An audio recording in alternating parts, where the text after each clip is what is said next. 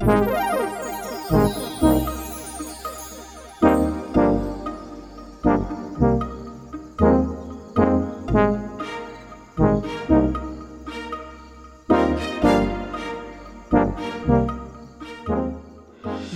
to this episode of Clues from the Keynote. This podcast is meant to introduce everyone to the brilliant visiting professors that we have in this department. It is now that we have the opportunity to talk to them more, and we want to take that opportunity at Communitas. My name is Katrine Perhoes, and I'm a master's student of visual anthropology. And my name is Emily Berg, and I'm a BA student of anthropology here at Moskov. And Katrine and I are also the co-editors-in-chief at Communitas, which is our online platform at this department. So, today we are in the company of Cheryl Mattingly. And for those of the listeners who have not yet been acquainted with her work, Cheryl is professor of anthropology at the University of Southern California. And Cheryl has also worked closely with Aarhus University since 1992 and been associated with research groups at the Faculty of Arts for more than 2 decades. And luckily we have been able to grab Cheryl before she leaves for the States, and Mattingly has written a series of books, amongst others ethnographies of the moral lives of African American families, trying to provide the best possible care for their children with chronic medical conditions, and also the practice of occupational theory in a North American hospital. And as students at Moskov, we have primarily been introduced to Mattingly's work of narrative emplotment, narrative structures, and how narratives should be understood as an ethical practice. And in her work, Cheryl brilliantly combines anthropology with moral philosophy and has a way of refining empirical particulars to larger existential questions of what it means to live and to live well. So I could go on forever, but let's hear from Cheryl herself. And Cheryl, thank you so much for being here. Just delighted to be here, and I'm looking forward to your questions, so fire away. All right. So the first one's quite broad, but also always an interesting one. So Cheryl, how did you actually encounter anthropology? Yes, well, maybe everybody has a story that makes it seem like an unexpected encounter, but here's mine. I was as an undergraduate, I was in literary studies, but somehow not satisfied just with reading texts, and that was a period where literary studies was more sort of purely text-based in traditional ways. And I thought, well, I'm kind of interested in everyday stories and stories that crop up without anybody thinking they're a novelist or an artist of any kind. And I also had a background in community activism in poor neighborhoods in Boston and in poor Irish communities and poor African American communities.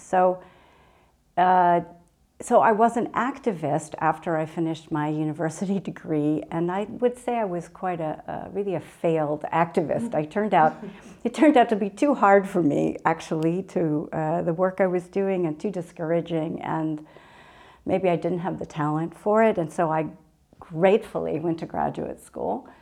But I started in an urban studies program, actually at MIT in Boston, with the idea that I would still stay connected to this activism, and try to understand how one could be successful at building grassroots community organizations. And I found urban studies kind of so boring, but it turned out at MIT that you could take classes from various adjacent universities. So I thought, well, there's Harvard just down the road. I'll pick anthropology. I took philosophy classes. I just decided to use my PhD. I was in this PhD program, to really learn what I had not learned as an undergraduate.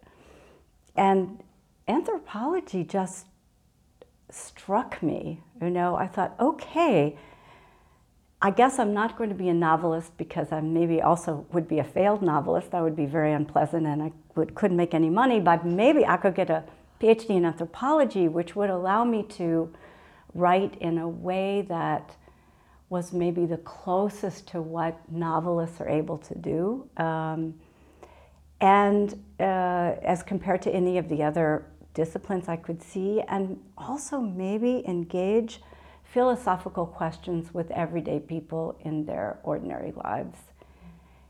So I don't think I'm a standard anthropologist. I've always been interdisciplinary, and it was just, I just needed to be rescued, and anthropology came to my rescue. I would say it like that. Yeah. Yeah. Yeah. Great. I completely recognize the feeling of being struck by anthropology. Yeah. Yeah. I just recently said in an exam, they said, "What do you want to do?" I said, "I just want to think this way. Yeah. I just want to think like an anthropologist." Yeah. Yeah. Yeah. Yeah. Yeah. The next question for you is, what do you consider to be the main contribution of the kind of insights that we might gain from anthropological inquiries?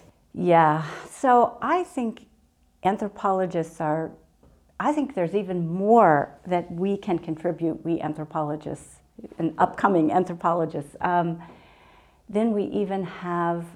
There are many directions. Anybody could answer that question in many ways, but so obviously I answer it from my own perspective, and I think I see anthropology as another way of re-asking philosophical questions, but very much not, I mean, of course philosophers don't just sit in armchairs, we know that, but nevertheless, there is a kind of idea that if you could just, you and your books, not all philosophers, but nonetheless, it is a training which is very text-based. And I would also say that's true even of the new versions of cultural studies and a lot of other disciplines that are close to us.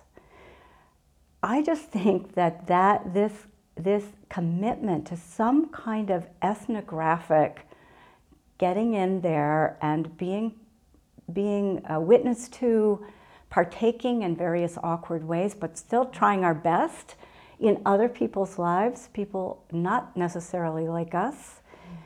I just think it opens questions up in a different way. And I think it gives us a vantage point for asking some of the same questions that other disciplines ask, but from not only from the books we read, but also from the perplexities we meet, from our inabilities to even understand or explain what it is that we are not just witnessing, but experiencing.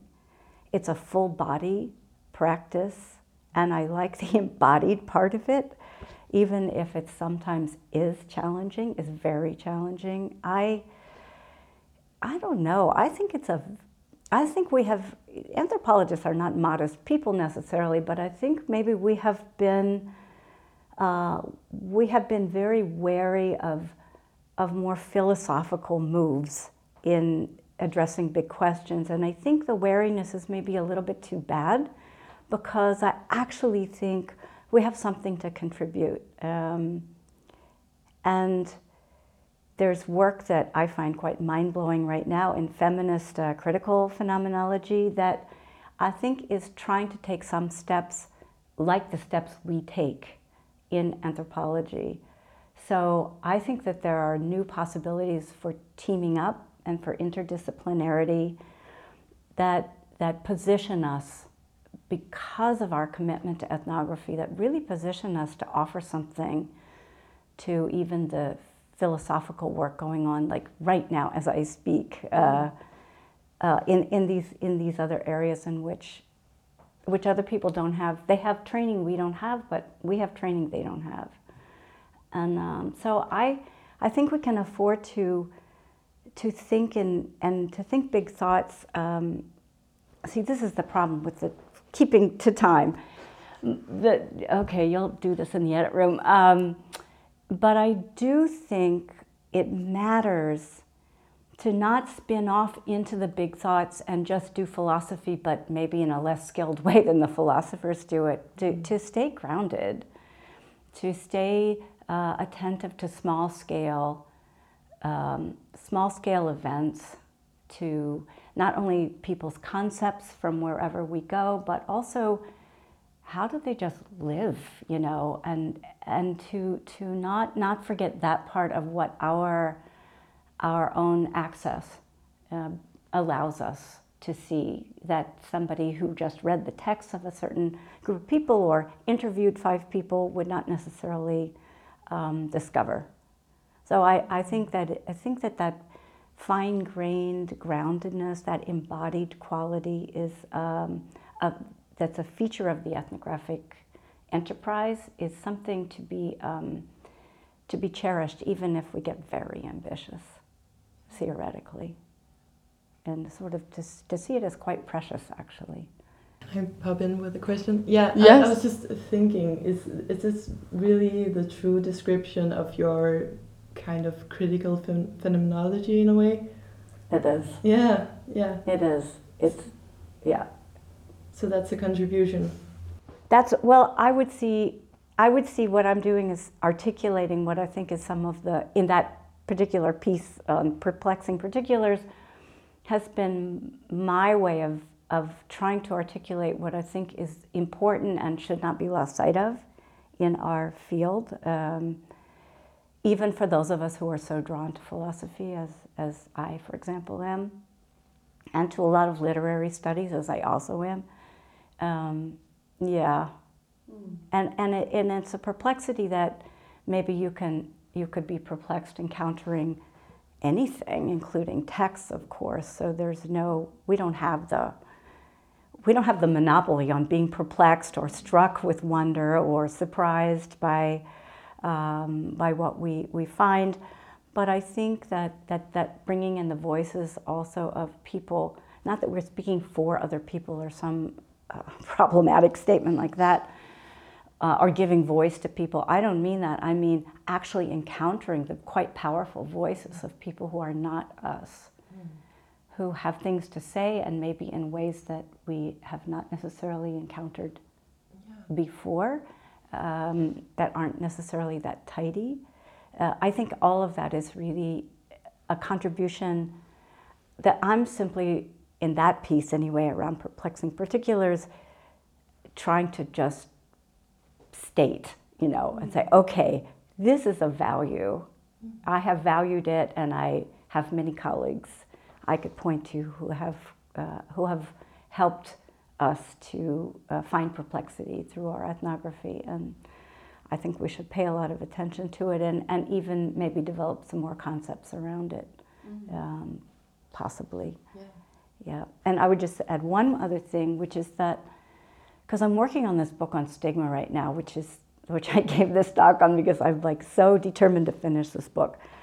And it's very easy to not be perplexed when you hit this kind of concept, because we seem to pre-know it so well. So when those of us are working in areas where there are these very powerful images, where a group of people have been not only represented, but represented in capital letters, where we need to shift the gaze, and it's hard, it's really challenging, then I would say it's especially important to notice what perplexes us and the people we study. When are they perplexed? When do they wonder what's going on? You know, and I'm not saying that's new in anthropology, but for people like me who study those where there's not just a lot of stigma, but there are a lot of representation circulating in popular culture and globally, then it is especially important to disorient and to pay attention to our own disorientation and to make use of it theoretically. So that's a very fine note also, because being perplexed as an anthropologist encountering a field is not a new phenomenon. That just sort of happens, but taking into account when people in the field are perplexed by something and taking that seriously, I think that's a turn. And I would say, so there's a kind of, what are the alterities in their experience? When is common sense disturbed for them? When are certain ordinary ways of doing things or seeing things defrosted for some particular moment, to use Hannah Arendt's beautiful metaphor. Yeah. So yes, I wanted to return to these feminist critical philosophers, phenomenologists in particular. So you already talked to what you think is the way anthropologists might contribute, and also to work interdisciplinary with philosophers. But could you perhaps develop a bit more what is actually the contribution of this kind of philosophy related to your work? I mean, another way was why? I mean, use them. What is it that they do? Yeah. So now you're asking me about the very latest stuff I'm working on. So let me see what I can say.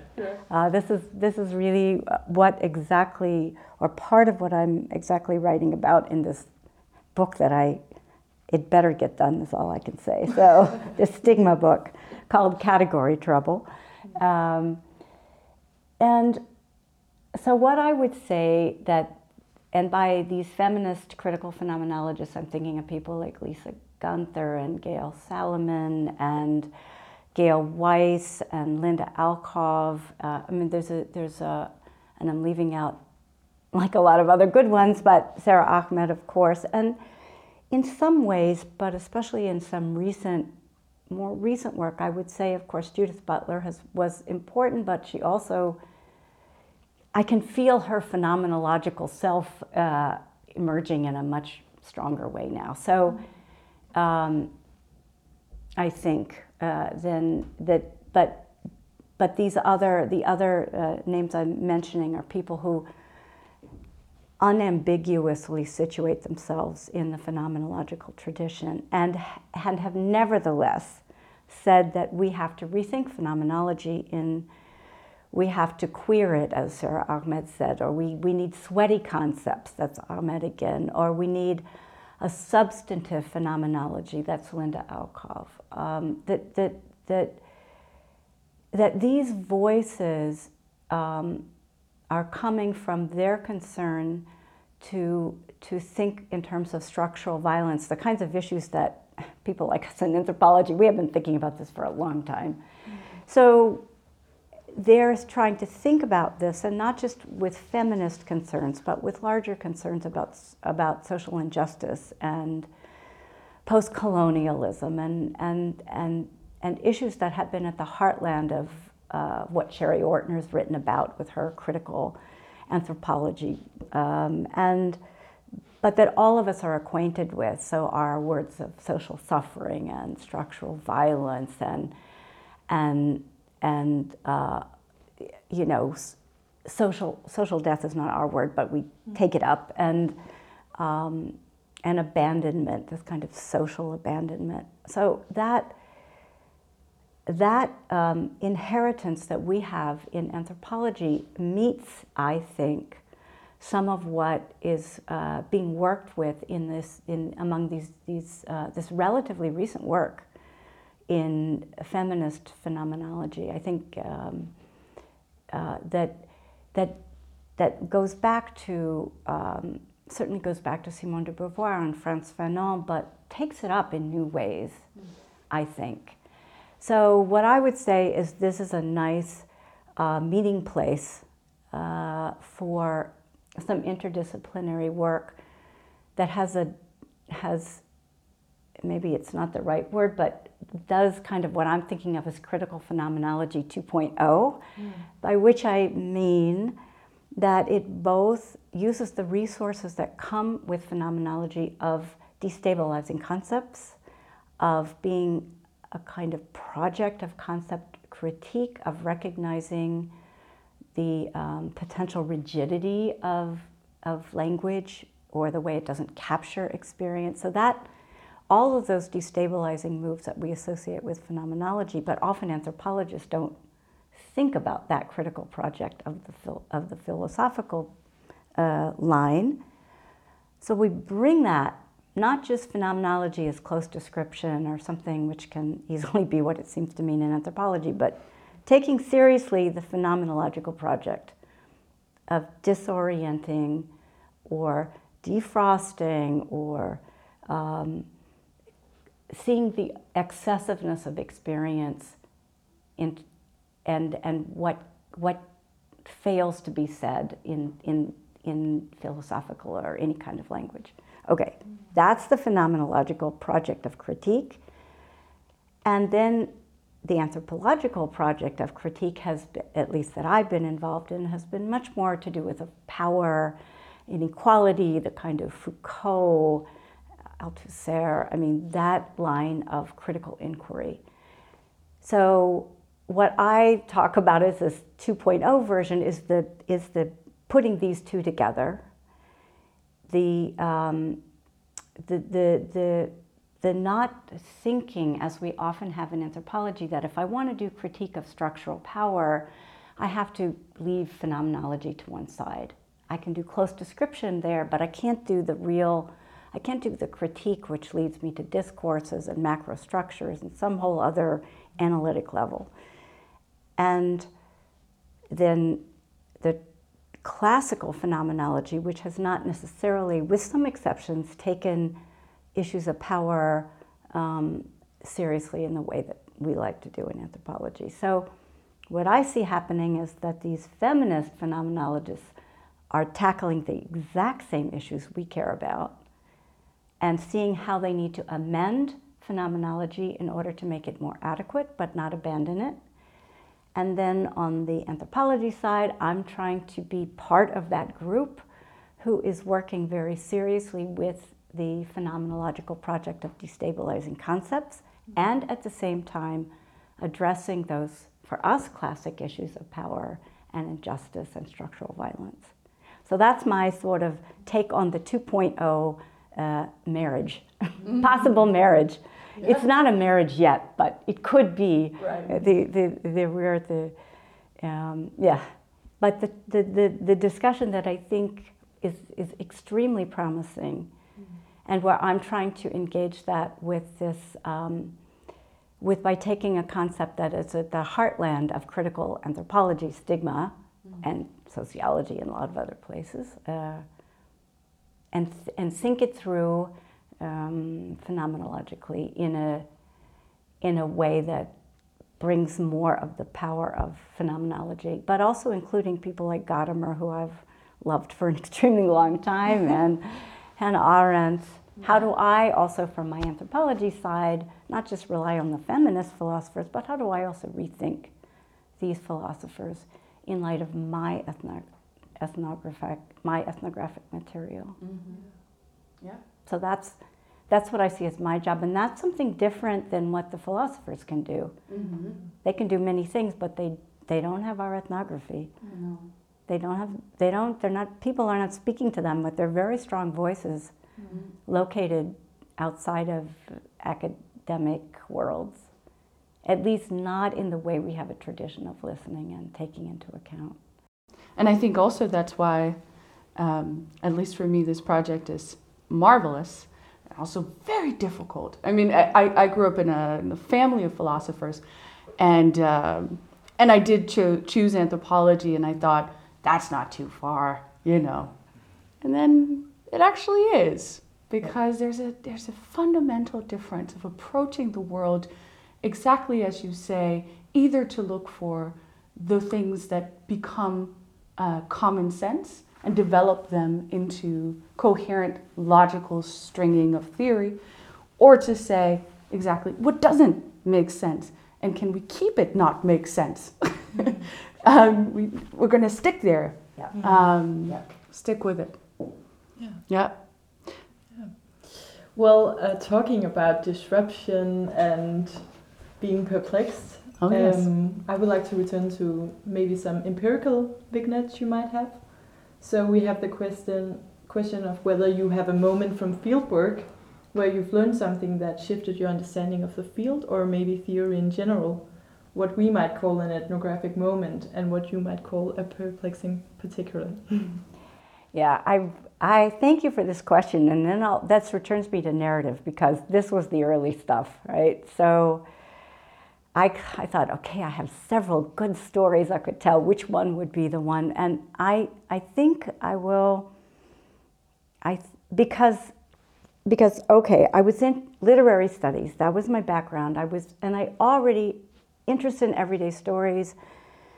I had another big failure where I didn't finish a PhD on the World Bank, which I had done 2 years of research and in India and Kenya, and like mountains of material. Okay, all of this stuff. And I thought, I just don't know how to write about the World Bank. I don't know how to do it. I don't want to write an expose. I can't figure it out. So, and I also ran out of money. So therefore, and I mean, there was no more to be found. I had been in graduate school a long time. So I'm like, okay, I need a job. I have no money. I don't know how to write this dissertation. And then these people, these occupational therapists, I had never heard of them. Somehow they got wind of me, and they said, okay, we understand that you study professional practice, and we want somebody to study clinical reasoning of occupational therapists. So I thought, okay, I don't know who they are. I'd never done anything in a hospital before or anything like it, but they're going to pay me. I'll take this job. So I got the job despite my complete lack of expertise, and I spent almost 2 years in the spinal cord unit. I was in other places, but I tell you, that spinal cord unit, I have been in many places that would be considered like globally very different, but I don't think I had been in any place that that disturbed me and perplexed me as much as in this hospital in Boston, back to my own usual common city that I had lived in for many years. And there I was back there trying to finish my dissertation on the World Bank while getting paid to do this study. Well, the dissertation stayed in a back drawer, and these occupational therapists, but not so much them, but the situations that they encountered and I encountered following them around, suddenly I had like new ideas about narrative that I had never thought of before. So here's a small story. So I expected to have people telling stories. Yes, they did. I expected the storytelling of the therapists, as with the World Bank guys, mostly men, to inform their practice. Yes, it did. That was not surprising to me.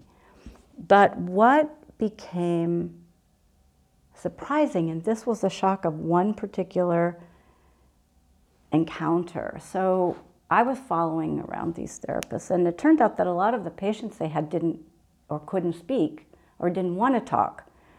So I thought, okay, storytelling in practice, but they're not actually talking. So now what? But there I was following him around, and there was this one clinical encounter. There's a therapist with a severely head injured patient, and she goes into his room, and he had been in I think a car accident or something, so young man, this is not on the spinal cord unit, but very similar situation of active young person suddenly with this severe brain injury. And they have decided on this particular day, the physiotherapist and a nurse and the occupational therapist, that he's going to leave his room. He was in a coma for some time. He's just recently been awakened out of the coma, that they're going to put him in this wheelchair doing a transfer, which they have to do, and see how he does. So he cannot speak, but he can write. However, this cognitive disability had hit him at that stage of recovery. And so as they're lifting him from the bed to the wheelchair, 3 women, he writes, "Be careful of my back." So, and they're talking about him in the third person.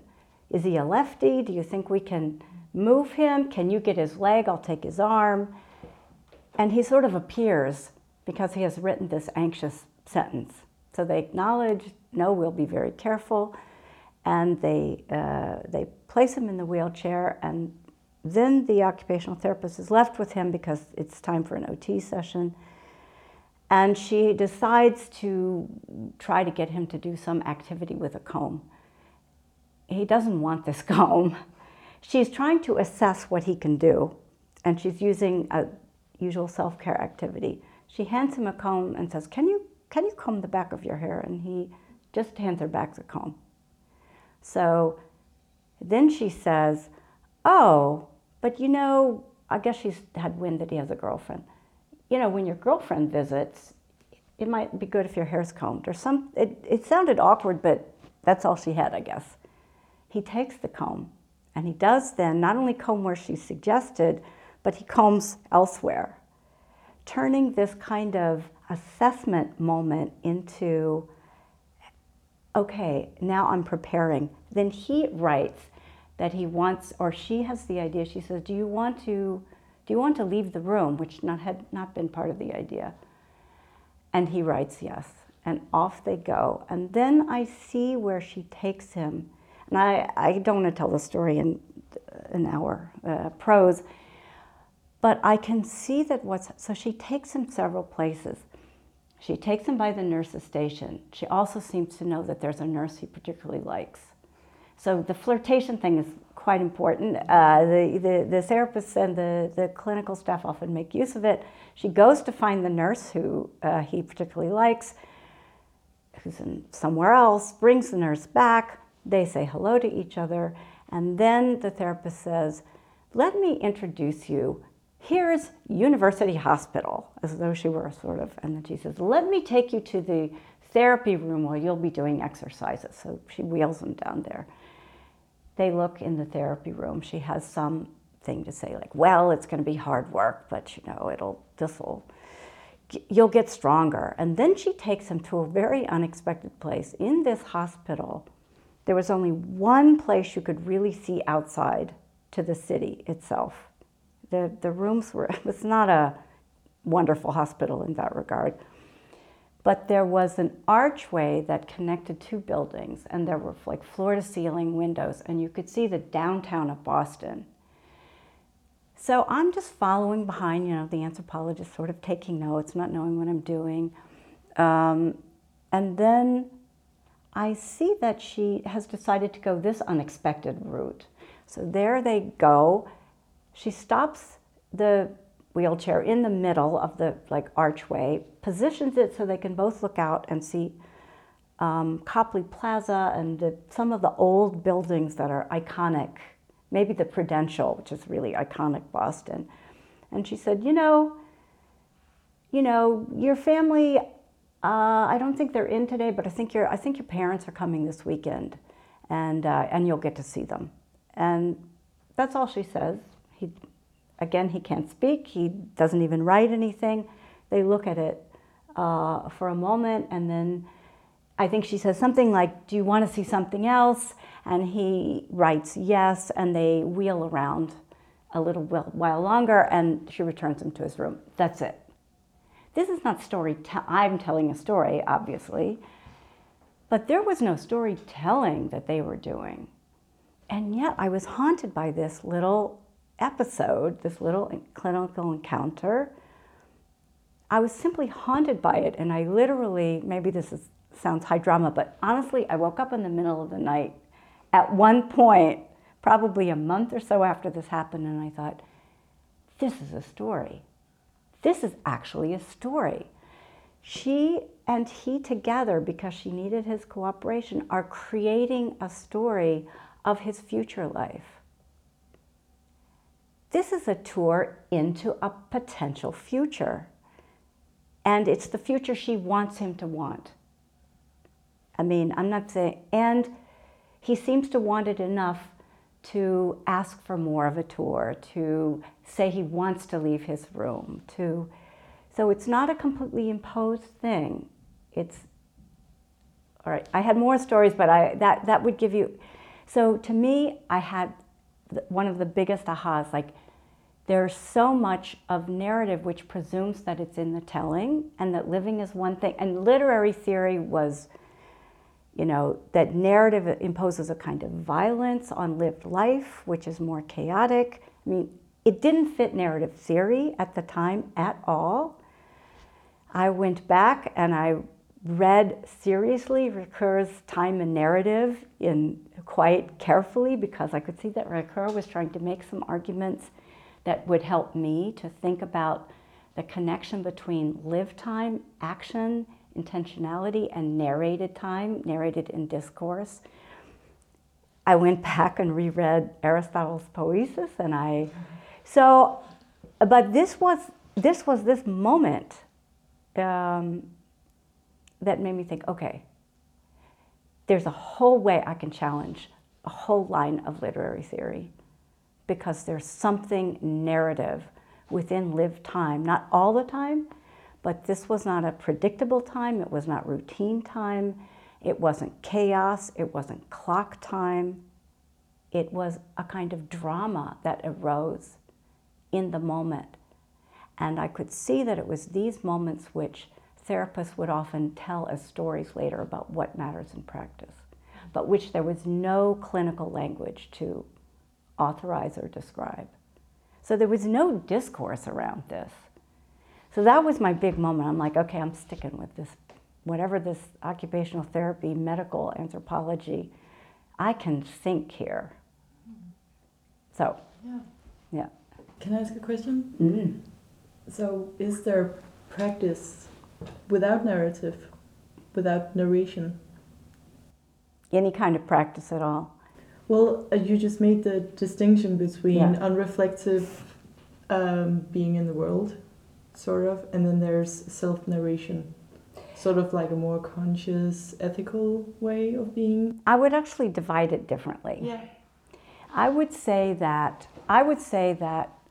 this therapist, very good neurodevelopmental therapist, when she heard me tell the story of what I had seen, which I gave a little staff presentation, she was very puzzled. And I'm not saying puzzled in that interesting, perplexing way. She's like, this is a very strange way to describe what my practice is. This is not, I'm a kind of working scientist, you know, I don't. So I would say, and then other therapists who heard me said, that's it. Yeah. This is what we're doing. So what I would say is that she was not thinking to herself in a conscious way, here I am imploding time. Whoever would have guessed it? She did not think that way at all. She thought, I need to motivate him. A lot of people in his situation will not be motivated. Therapy is going to be a pain in the ass. It's going to be hard. It's going to be repetitious. He's not going to want to do it. What can I use? She's thinking strategically. She's not thinking about this poesis, all this stuff. This is not her language. Other therapists were more intrigued because they felt that it really captured something. And she wasn't dismissing it. She just thought it was odd, like a very odd descriptive statement. But others who were more inclined in this more poetic direction found it recognizable. But there were other ways that time could go in a clinical world. There could be the time of repetition. I saw a lot of that. And you couldn't always tell whether it was repetitive time or had these dramatic qualities, except that you felt that no one was very engaged, that people were literally watching the clock, that it was like, okay, I lifted 4 pounds, now I've lifted 6 pounds, now I've lifted 17 pounds, you know, and you can feel it in your body when there's a sense that something's happening here, a something that we could also recognize in phenomenology, a kind of a shift in time itself and in the quality of time.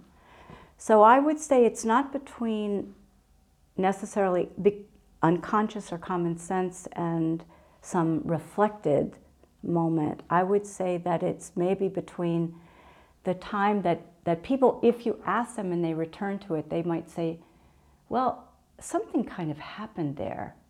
I think maybe we turned a corner, or they would use other kinds of language, but not the language I'm using.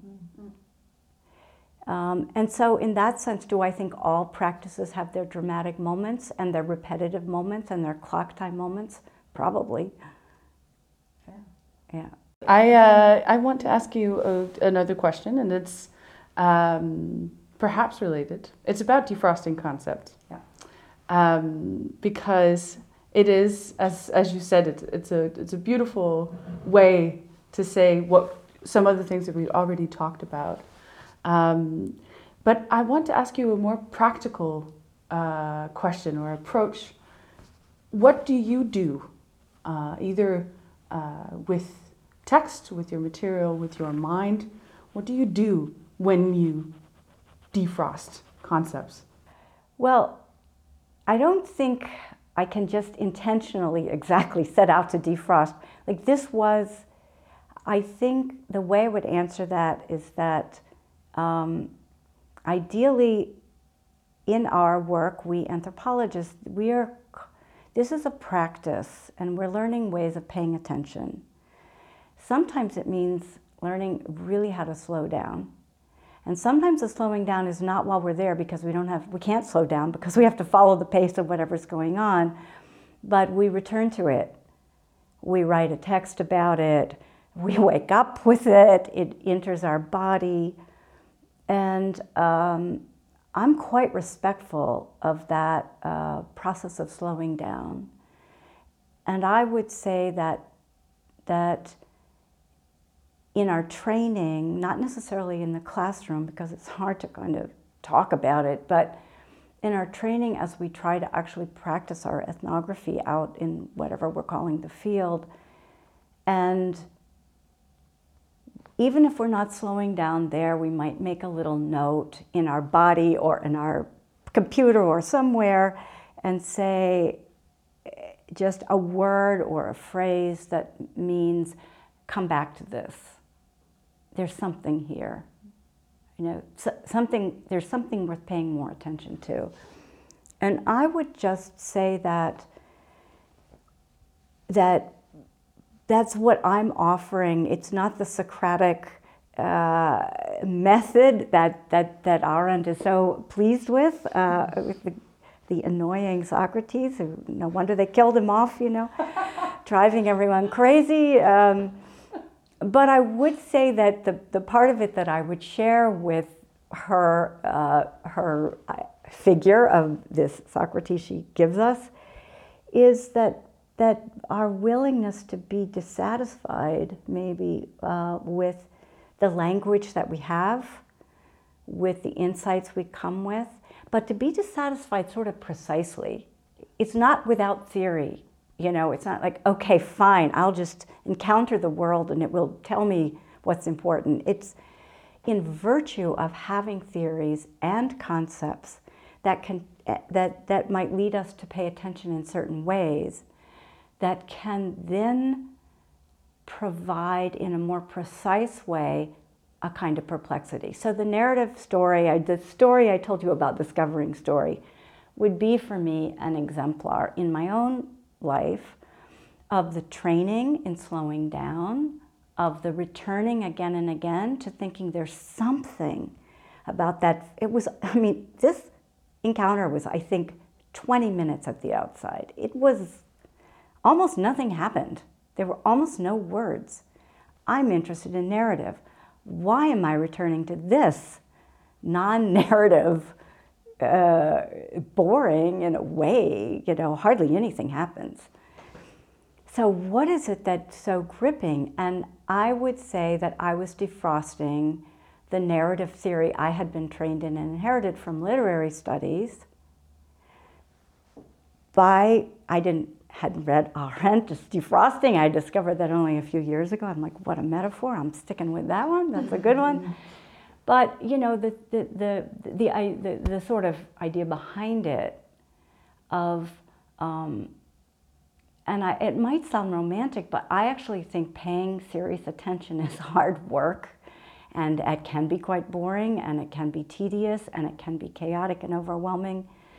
And yet still, I think that training and paying attention in allowing oneself to be gripped by something that doesn't seem to be explained well, where you feel there's something it has to teach you, but you don't know what it is yet. I think that's all I mean. You know, that's it. I don't have anything bigger than that or different than that. Yeah. It's also quite big, actually. Yeah. I mean, it's things that you can do in a moment. Yeah. So in that way, it's small, but Yeah. it's also hard. It is Takes hard, practice. and it takes a background. If I didn't have the theory, the narrative theory, I wouldn't have known to be disturbed by this. It's because I'd had training in a line of theory, which was not phenomenology, but literary studies, and because I had been reading a lot of narrative theory, which tended to do that big polarization between lived experience, which, because they were not phenomenologists, I mean, hadn't read Ricoeur yet in a serious way, they thought that narrative was something that was created in the work of text. You needed an author, you needed a kind of narrator, you needed time that was differently shaped than lived time. That was the powerful theory in the 80s when I started doing this field work. And so I needed to know all that. If I hadn't known that, if I hadn't been steeped in that, then I wouldn't have realized that there was something there that could disrupt it. So I couldn't have just not known it, else it wouldn't have been significant. And I couldn't have thought, I can do a different narrative theory, actually. I can really, and now I see that Ricoeur has written something that's been translated, so I can read it reasonably well, you know, and others too. But so I would say that it's a little moment, but it's really an embedded little moment. That's an intersection between a practice that is attentive and patient and knows how to slow down and return. That's the ethnographic practice, and the theoretical immersion, which leads you to expect certain things. And then if you become surprised, it means that it might disturb your theoretically informed anticipations. So this is directed towards the future, this question. Do you have a hope or a piece of advice, maybe even a caution, to the generations of anthropologists that are graduating in these times? Yeah, I thought about this question. I thought, I'm certainly old enough, I should be able to give some kind of advice. I have seen generations, more than one, come up behind me.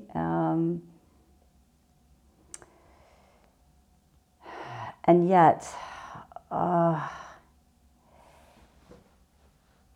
think, and I'm speaking to you here in Denmark, and I'm also thinking very much of the work situation in the United States, where jobs are really, have been difficult my entire career. It's been difficult for anthropologists to find jobs, an incredibly competitive market. And so it's been a sort of, you know, what practical person would become an anthropologist? It's been a field of impractical people or something. And I think the situation is a bit different here in Denmark, because I would say that there are, that anthropologists here can get jobs a little more easily in other kinds of sectors who might find anthropological talents of use in the health sector or in education or even in business sometimes. And I would say that's been better. So, you know, you do have to be practical. Like, can you get a job actually, or are you going to have to, you know, I don't know what, be a taxi driver because you decided to do some impractical thing like take anthropology as your field of study instead of, you know, business or so. You know, so I have to pay take that seriously, that practical problem. And I think that now, as a teacher of others, I'm trying to really think, even though I tend to be very academically oriented, and yet at the same time, I'm trying to work with others who can help these younger generations who might not go into an academic slot themselves or might not find one of those, to think, what are the other places in which anthropologists with their training could find a place for themselves. And so I sound like everybody else because all of us are stuck with this problem, whether the ones who are going to need the jobs or the ones trying to do the training. So I don't feel like I have one creative thing to say to add to the fact that this is a serious issue and we need to take it seriously. I think that I got into medical anthropology because I ran out of money, and then that turned out to be good because I could get positions like I teach for the medical school. There's a new narrative medicine master's program, and I'm teaching a course on intersubjectivity at the medical school, not here, but at USC. But I'm in conversation with people who teach at or work with clinicians here in Denmark too. So I think I accidentally got myself into a position that now many anthropologists should be in, which is how can you learn to speak to audiences other than fellow anthropologists? And how do you do that kind of training, and how do you learn to give talks to other kinds of audiences and gear your work to their concerns, but without giving up necessarily all the big questions you still think are important. So I think that I accidentally got trained in the kind of way that we really need to consciously train people now. And I also think looking for these interdisciplinary connections, even within academia, like my current love affair with these feminist phenomenologists, but also some of the people working in the Black radical tradition in poetics. There's some really fantastic stuff happening there. So that's still kind of in the academic domain. So I would say, get your training, feel grounded in anthropology. I think it's important to have a discipline and not be purely interdisciplinary and know the tradition. Mm-hmm. I still think that matters, actually. And at the same time, anticipate and maybe be on the lookout for training to speak to audiences outside of the anthropological discipline. Look for those places that including for people who are really thinking they need to also maybe get a job in a profession or something, or at least part of their job, or maneuver their way, as I did, between a medical school campus and an anthropology department.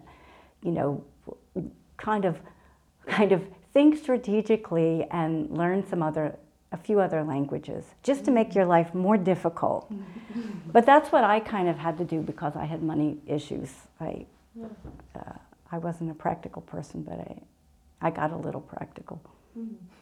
Desperation, the mother of invention, as we like to say in the U.S. Yeah. I think that's an end note with the right doses of optimism and pragmatism. That's so lovely. Yes, yeah, I think so too. Thank you, Cheryl. This was enlightening and very, very nice. You're very welcome. Thank you.